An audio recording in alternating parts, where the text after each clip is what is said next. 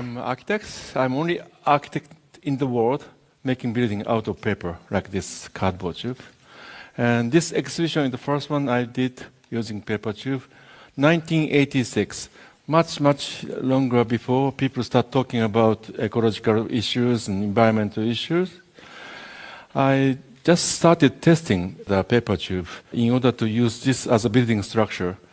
It's very complicated to test the new material for the building, but this was much stronger than I expected, and also it's very easy to waterproof, and also because it's industrial material, it's also possible to fireproof. Then I built the temporary structure. 1990, this is the first temporary building out of paper. There are 330 tubes, diameter is 55. There are only 12 tubes, diameter is 120 centimeters, 4 feet wide, as you see it in the photo, inside the toilet. In case you finish with toilet paper, you can tear also inside the wall. So it's very useful. Year 2000, there is a big expo in Germany. I was asked to design the building because the theme of the expo was the environmental issue. So I was chosen to build the pavilion out of paper tube, recyclable paper. But my goal of the design is not when it's completed. My goal was when building was demolished, because each country make a lot of pavilions, but after half a year we create a lot of industrial waste. So my building has to be reused or recycled after the building was recycled. So that was the goal of my design. Then I was very lucky to win the competition of building second Pompidou Center in France, in city of Metz. Because I was so poor, I wanted to rent the office in Paris, but I couldn't afford. So I decided to bring my student to Paris to build our office on top of the Pompidou Center in Paris by ourselves. So we brought the paper tube and the wooden joint to complete the 35-meter long office. We stayed there for 6 years without paying any rent.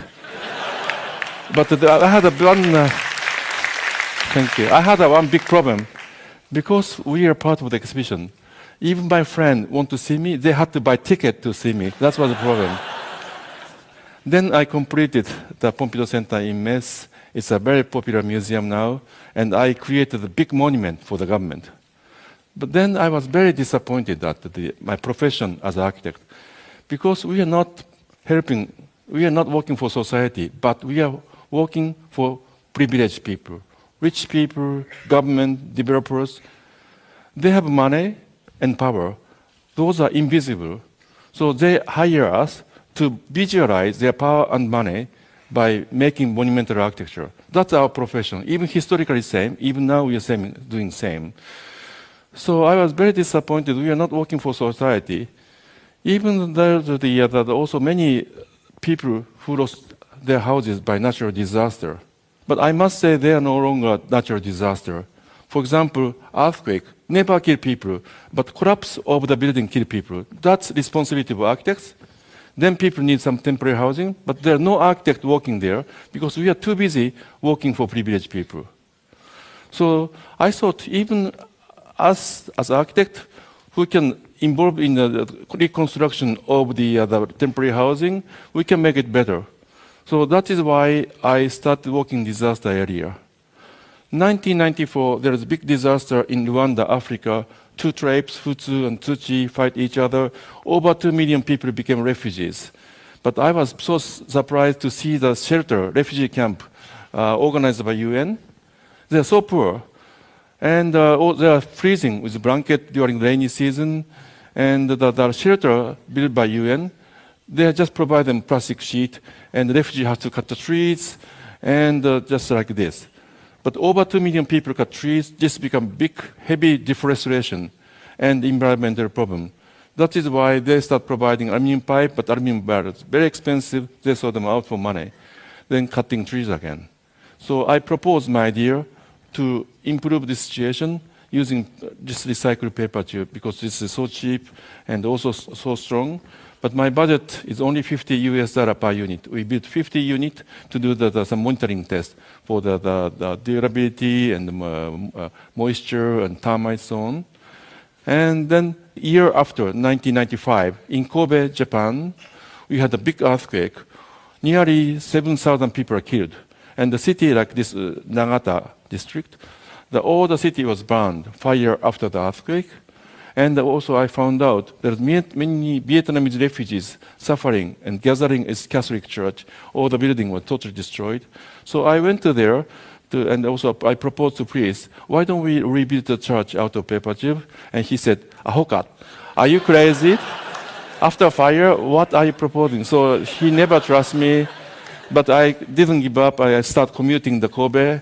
And I met the society of Vietnamese people. They are living like this with a very poor plastic sheet in the park. So I proposed to rebuild. I did the fundraising. I made a paper tube shelter for them. And in order to make easy to be built by students and also easy to demolish, I used beer crates as a foundation. I asked the Kirin beer company to propose because at that time the Asahi beer company makes their plastic beer crate red, which doesn't go with the color of the paper tube. The color coordination is very important. And also, I still remember, we are expecting to have a beer inside of the plastic beer crate, but it came with empty. So I still remember it was so disappointing. So during the summer with my student, we built over 50 units of the shelters. Finally, priest finally trusted me to rebuild. He said, as long as you collect money by yourself, bring a student to build, you can do it. So we spent 5 weeks to rebuild the church. It was meant to be stay there for 3 years, but actually it stayed there 10 years because people loved it. Then in Taiwan, they had big earthquake, and we are proposed to donate this church. So we dismantled them, we sent over to build by volunteer people. It stayed there in Taiwan as a permanent church, even now. So this building became permanent building. Then I wonder, what is a permanent and what is a temporary building? Even the building made in paper can be permanent as long as people love it. Even concrete building can be very temporary if that is made to make money. And 1999 in Turkey, the big earthquake, I went to there to use the local material to build the shelter. 2001 in West India, I built also shelter. In 2004 in Sri Lanka, after the Sumatra earthquake tsunami, I rebuilt Islamic fisherman's village. And 2008 in Chengdu, Sichuan area in China, over nearly 70,000 people killed. And also, especially the many of the schools destroyed because of the collapse between the authority and the contractor. I was asked to rebuild the temporary church. I brought my Japanese student to work with the Chinese student. In 1 month, we completed 9 classrooms over 500 square meters. It's still used even after the current earthquake in China. In 2009, in Italy, L'Aquila, also they had big earthquake, and there's a very interesting photo. Former Prime Minister Berlusconi and Japanese former Prime Minister Mr. Aso. Because we have to change the Prime Minister every year, so that and they are very kind. Following my model, I proposed rebuilding the temporary music hall because the L'Aquila is very famous for music, and all the concert hall was destroyed, so musician was moving out.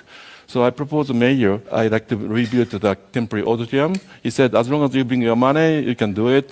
And I was very lucky. Mr. Berlusconi brought G8 Summit, and our former prime minister came. So they helped us to collect money. And I got €500,000 from the Japanese government to rebuild this temporary auditorium. Year 2010 in Haiti, there are big earthquake, but it's impossible to fly over. So I went to Santo Domingo, next to our country, to drive 6 hours to get to Haiti with the local student in Santo Domingo to build 50 units of shelter out of local paper tube. This is what happened in Japan 2 years ago in northern Japan. After the earthquake and tsunami, people have to be evacuated in the big roof like gymnasium. But look at this, it's no privacy. People suffer mentally and physically. So we went to there to build the partitions with all the student volunteers with paper tube, just a very simple shelter out of tube frame and the curtain. However, some of the facility authority doesn't want us to do it because they said simply it's become more difficult to control them. But it's really necessary to do it. They don't have enough flat area to build standard government single-story housing like this one. Look at this. Even still government is doing such a poor construction of the temporary housing, so dense, And it's so messy because there are no storage and nothing, and the water is leaking. So I thought we have to make multi-story building because there are no land, and also it's not very comfortable. So I proposed to the mayor while I was making the petitions. Finally, I met a very nice mayor in Onagawa village in Miyagi. He asked me to build 3-story housing in baseball ground.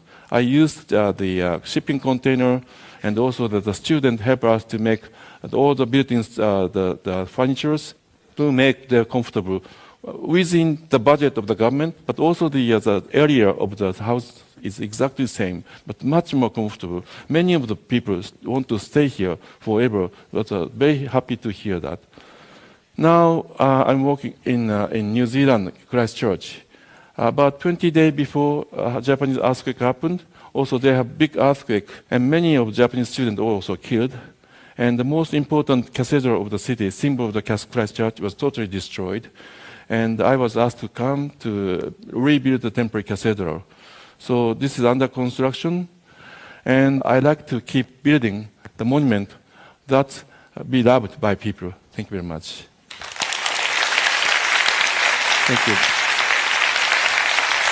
Thank you very much.